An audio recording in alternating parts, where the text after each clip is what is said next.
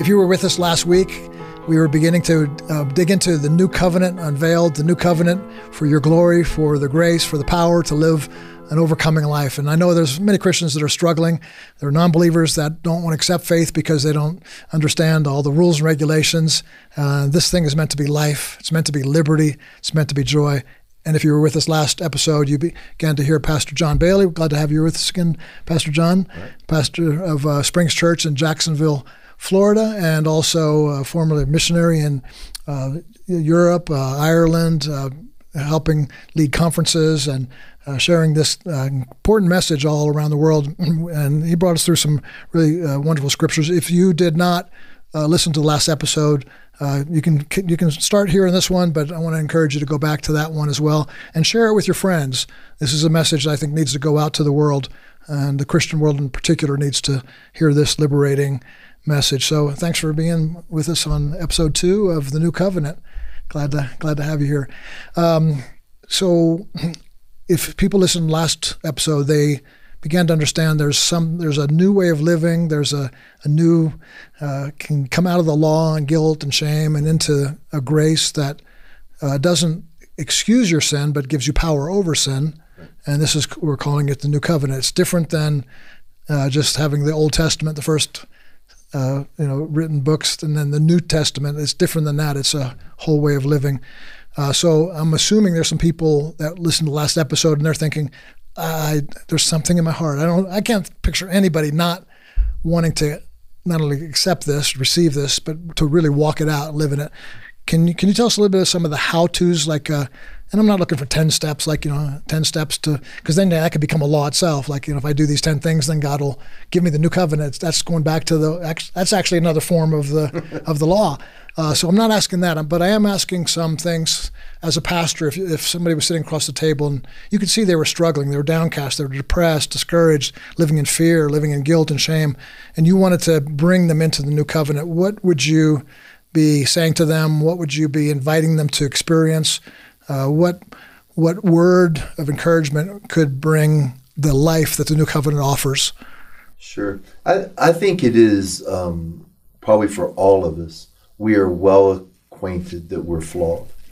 I think that most people, you don't have to do much convincing when the Bible says that we've all sinned and come short of the glory of God. Now, there's a few people, there's some people that just live in a place of just not being able to process and look at themselves or things. And so, but most of humanity, we realize that. So when I start to talk with people, it is a true plight of humanity. When the gospel says that all have sinned and come short of the glory of God, and we feel guilt and shame, or that we know that we've done things that maybe haven't pleased God, or maybe it's even just the sin of being complacent about spiritual things, that when we do that, we know that it doesn't please God.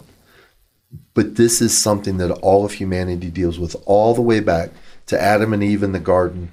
You have them hiding behind the trees, full of guilt, full of shame, trying to clothe themselves, but they really never really could take away the guilt and the shame.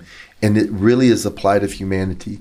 So when you can help people to understand that God sees that that's how we are, and so when he devised the plan of salvation through his son, it really is an unbreakable covenant.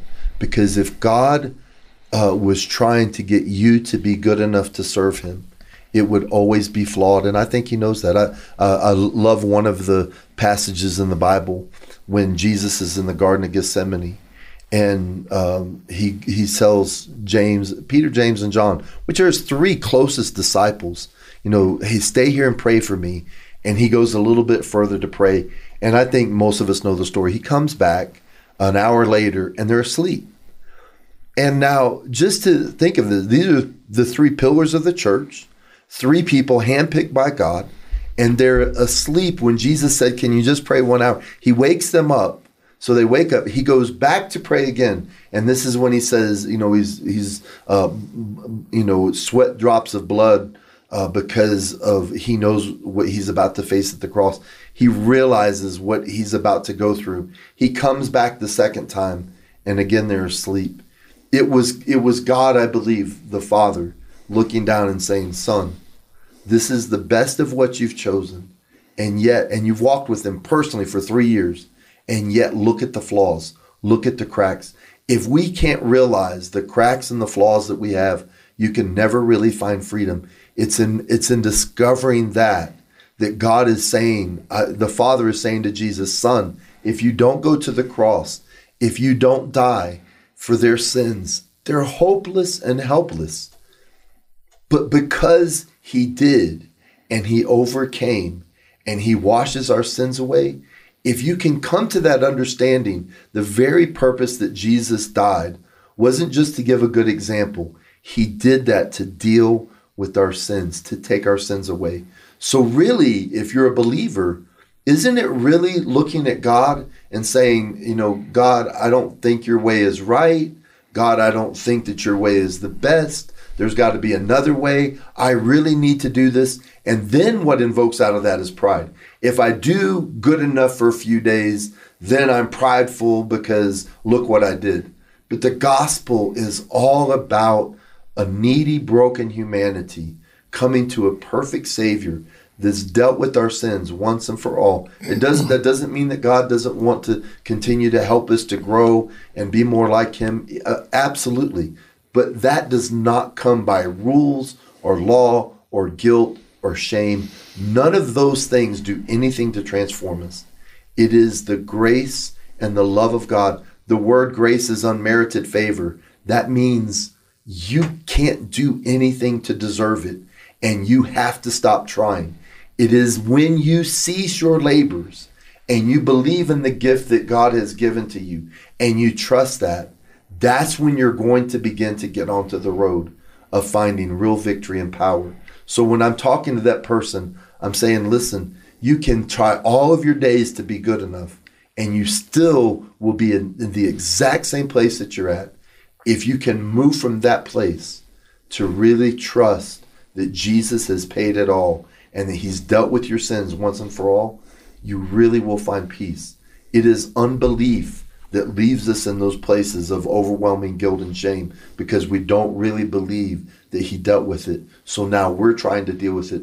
So if you're out there and you're struggling with guilt or shame, or people that are, to get them to make that step to go, that path will never take me to a place of victory. So I have to give up that path and I've got to get on another path. That's the difference between old covenant and new covenant. And the new path is understanding the grace and the mercy and the love of God, and that he'll transform me. And yes, when I sin, I confess to the Lord. I go to the Lord. Hey, Jesus, help me to get my eyes on you. But it's not with guilt and shame.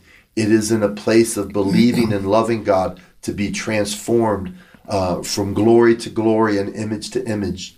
That's the power of God to change a life. In that new path, so you're pointing the way. You're saying, like, get off this old path, the new path. That transition is it mental, like I choose, or is it emotional? Something happens to me, or is it a divine lightning bolt that hits me and I change courses, or how do I change then? I believe completely. I believe that God has given us all a measure of faith, and I believe it's faith. I believe two of the most misunderstood words in the church is grace and faith. And so just to take a moment and talk about that, because I think I think that when you get one of those two areas out of line, you lose what the spiritual truth of New Covenant is. So when it says in Ephesians chapter 2, for you're saved by grace through faith, that not of yourself, it's a gift of God, lest any man should boast. So it's by grace through faith.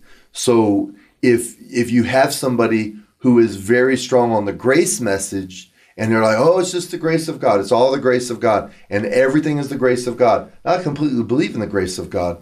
But if you go grace alone is not the fullness of that passage. It's by grace through faith. And so you have areas of the church that talk about grace all the time, but they won't ever call out sin. They won't ever talk about what's right and what's wrong and how to live and what the kingdom of God is like, because everything is just covered by grace. Well, grace is more than that. Yes, he covers grace, but that's the first half of the promise. For you're saved by grace and then the through faith. And you have another part of the church that will focus so much on the faith and living for God and doing things and great exploits and serving God and witnessing, but they don't as much focus on the grace part, the unmerited favor that we are saved by because we can't earn it. So, hey, you have to give up on the effort to try to earn the love of God. The love of God is something that's given that needs to be embraced. So here you have these two sides of the church. And in many places in the body of Christ, people either completely focus on grace or they completely focus on faith. And here's what I'm saying. When you can believe the grace of God, that is, you add nothing to the equation. I actually have a quote here that is just a great, this is John Bunyan, and he said, "Great grace and small gifts are better than great gifts and small grace," because we need the grace of God. The grace of God to serve God, to walk out your faith. It is the foundation pillar of what New Testament Christianity. It's what separates us from every other religion in the world, is either meditating your way to God or trying to be good enough to get to God. And every other religion is based on those types of things. Christianity is based upon by grace through faith, unmerited. That's not earning God's grace or favor, and then living by faith, which is just trusting, believing, cleaving to, relying upon, and now you move to that place of faith. When both of those are operating, you're going to find a life that is following Jesus. So, hey, as a believer, as a pastor or leader, whoever you may be, it is when both of those are placed together. I live by God's unmerited favor, and now I live by faith in the Son of God. And that faith, as you believe Jesus, you become more and more like Jesus. When those two are working together, it really produces what the church should be like. Man, that's profound. I think that could help people not get into a place of, because even the question I ask could become, a law-based question, like what must I do to earn my salvation, or what must I do to, become a new covenant Christian? And the grace is that, your arms are up and surrender to God. I need you to do this for me. Faith is, I believe you will. If I ask you will, you'll come and do that. I noticed you had your Bible open to Galatians. I'd love for you, I think you did that intentionally just before we started the podcast today. I think there's some things that are very rich in there. Do you mind taking a few minutes to unpack that verse or the passages of Galatians that address this issue of the new covenant? Absolutely. And one thing I would like one of the things that I do when I'm at pastors' conferences, I literally will go through whole books and chapters. So this is not some sidelined issue. This is the gospel. And Galatians really outlines this. So we know that Jesus fulfilled the work at the cross. But what Galatians is, and what you see the ministry of Paul, is that Paul took what Jesus did at the cross, and God gave him a revelation. And Galatians 1 starts to talk about that. This vision, this revelation was given to me by the Lord. Well, what that revelation was, is I believe, is the power of the new covenant. So God was showing him what it meant, what the death and resurrection of Christ means. And so he explains this in new covenant. And so when he says, if I or an angel from heaven appears and tells you any other message but this message, let him be accursed. Well, what was the message? The message was completely that we are not saved by the keeping of law. We're not saved by works. We're not saved by human effort. We are completely saved by the grace of God through faith. And it highlights it all throughout the book. I love in chapter 2, you see this face-off between Paul and Peter. And they're with a group of, they're having a dinner basically. And you have Gentiles that are there. And so Peter and the other apostles are all hanging out and talking, and they're having a great time. Well, then Judaizers, which are people who would mix law and grace, come into the room. And then all of a sudden, Peter kind of goes, hey, I can't really be seen with you because here comes these law-based people, and they know that it's against the law for a Jew to sit at the table in this kind of way with a Gentile. So Peter then separates himself out. Paul says this, and I think it's because he had this revelation of the new covenant and understanding what the plan of God. And he said, I withstood Peter to his face. So now you have Paul and Peter having a face-off in front of Jewish and Gentile believers. I don't think that Paul would have done that if it was some small issue. But this was the foundation stone of the gospel. And he's saying, listen, I could not let that go because I did not want it to be frustrated. Because when Peter does this, he's sending a message to the Gentiles and to the Jews that somehow if you keep law, it's going to make you more right with God. And he said, I withstood him to his face and I told him, you know that Jesus died and paid for it all. And now righteousness comes only by faith in Jesus Christ and the finished work. And it does not come through the keeping of law. So here you have Paul. This is how passionate he is. So now when he comes to chapter 3 in Galatians, you're putting a context to this, and you have the Galatian believers that have been influenced by people that are bringing new covenant and old covenant together, and they're trying to go, okay, we believe Jesus died on the cross, but if you really want to be right with God, you also need to keep law. And if you keep law and you believe in Jesus, both of those together will give you a powerful life. And Paul is writing this and he's saying, no, that's not true. It doesn't add to the power of living for God. It actually subtracts from it. So when you start to mix law back with grace, you nullify its power. And here's the point. If you're a believer or a preacher, teacher, whoever you may be, it is so important for the body of Christ that we separate old covenant and new covenant, because when you start to mix the two together, it's not that you now make it more powerful or help people to live a better, holier life. No, you do the opposite. It is law that makes people want to give up. It's law that frustrates. So when you introduce that to a new covenant message, you undermine its power. So Paul is saying, no, you get rid of new covenant, or old covenant, and you begin to focus in and believe new covenant and the power of what Jesus did on the cross. And now you're going to experience real power.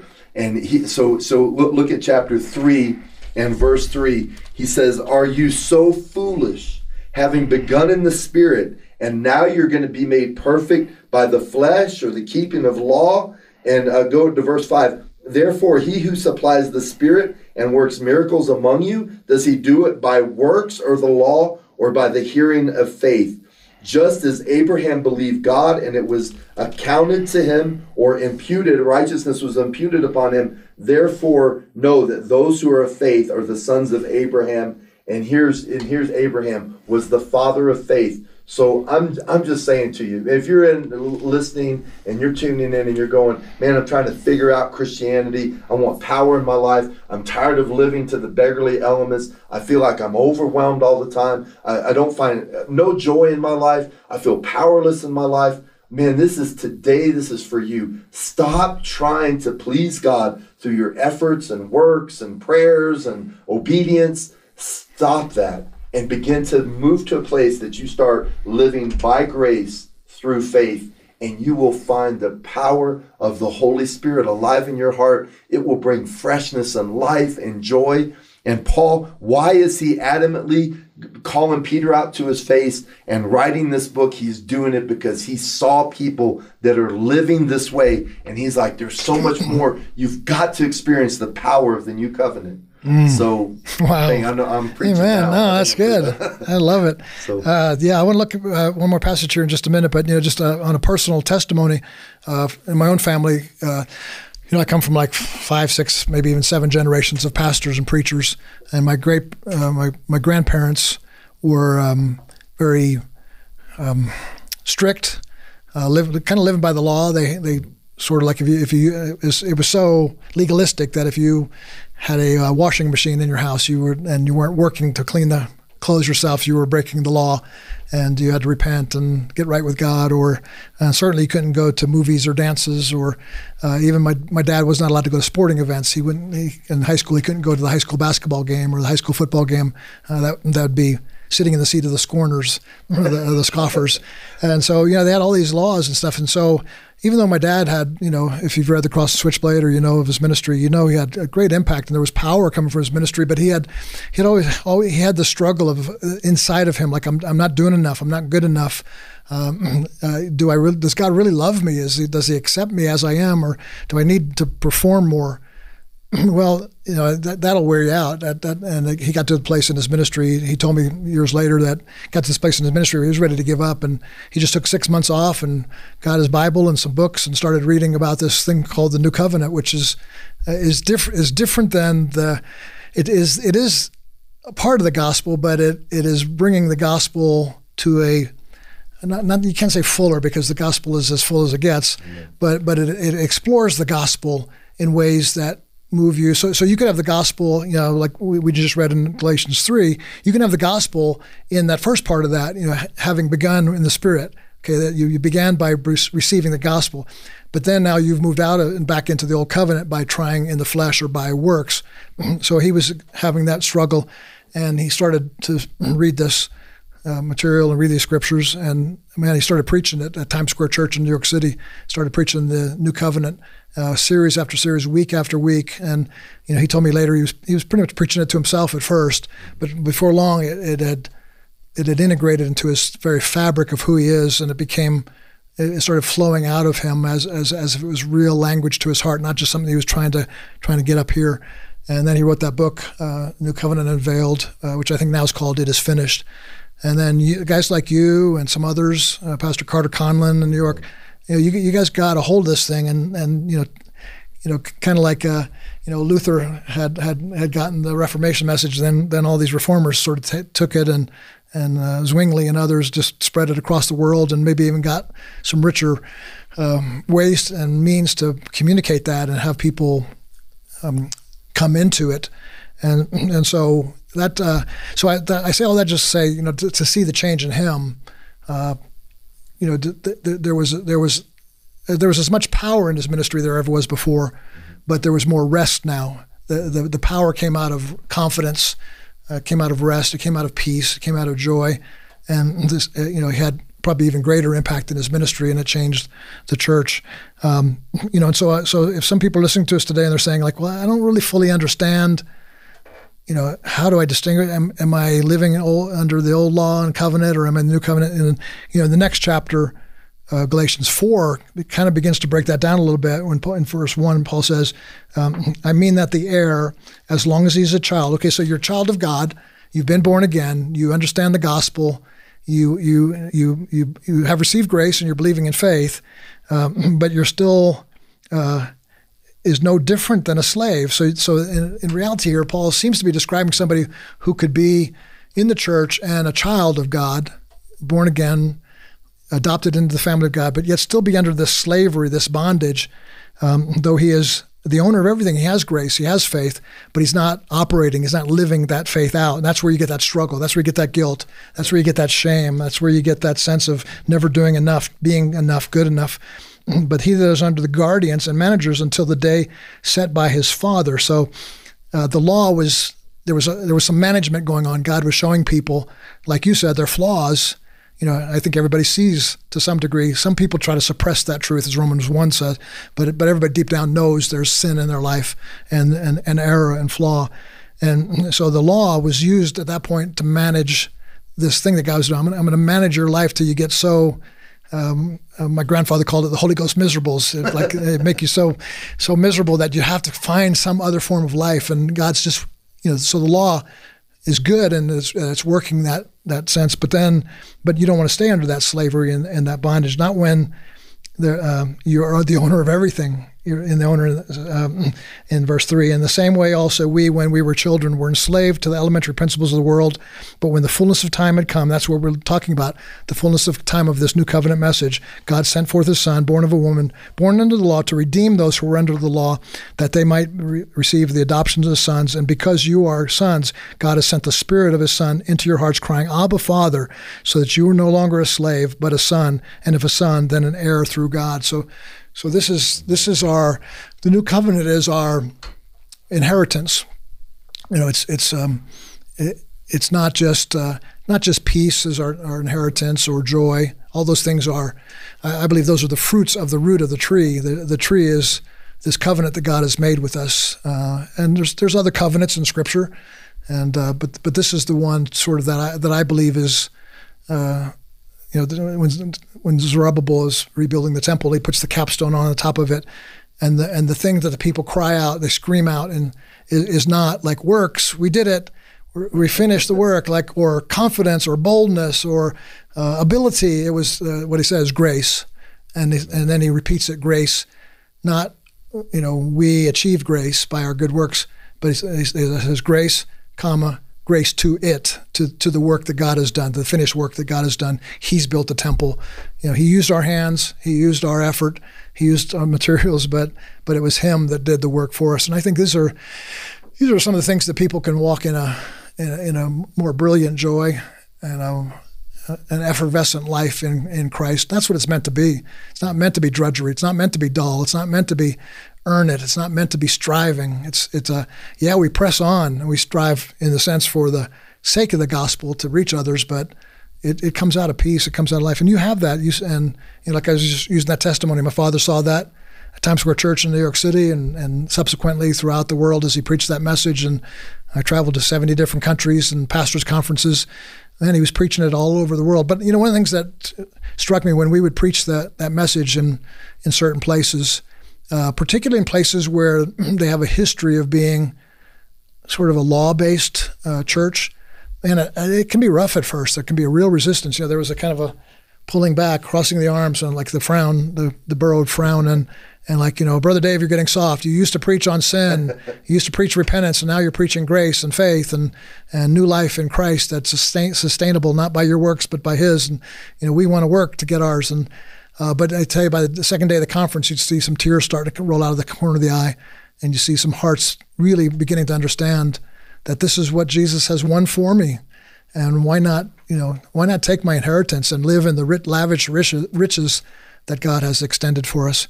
Well, we're running low on time. Anything else on your mind? I know that we could go for 40 hours here, or like you did in Cuba, and So these are some materials. I really want the people to listen to your sermon series on this, so they can do that at TJC.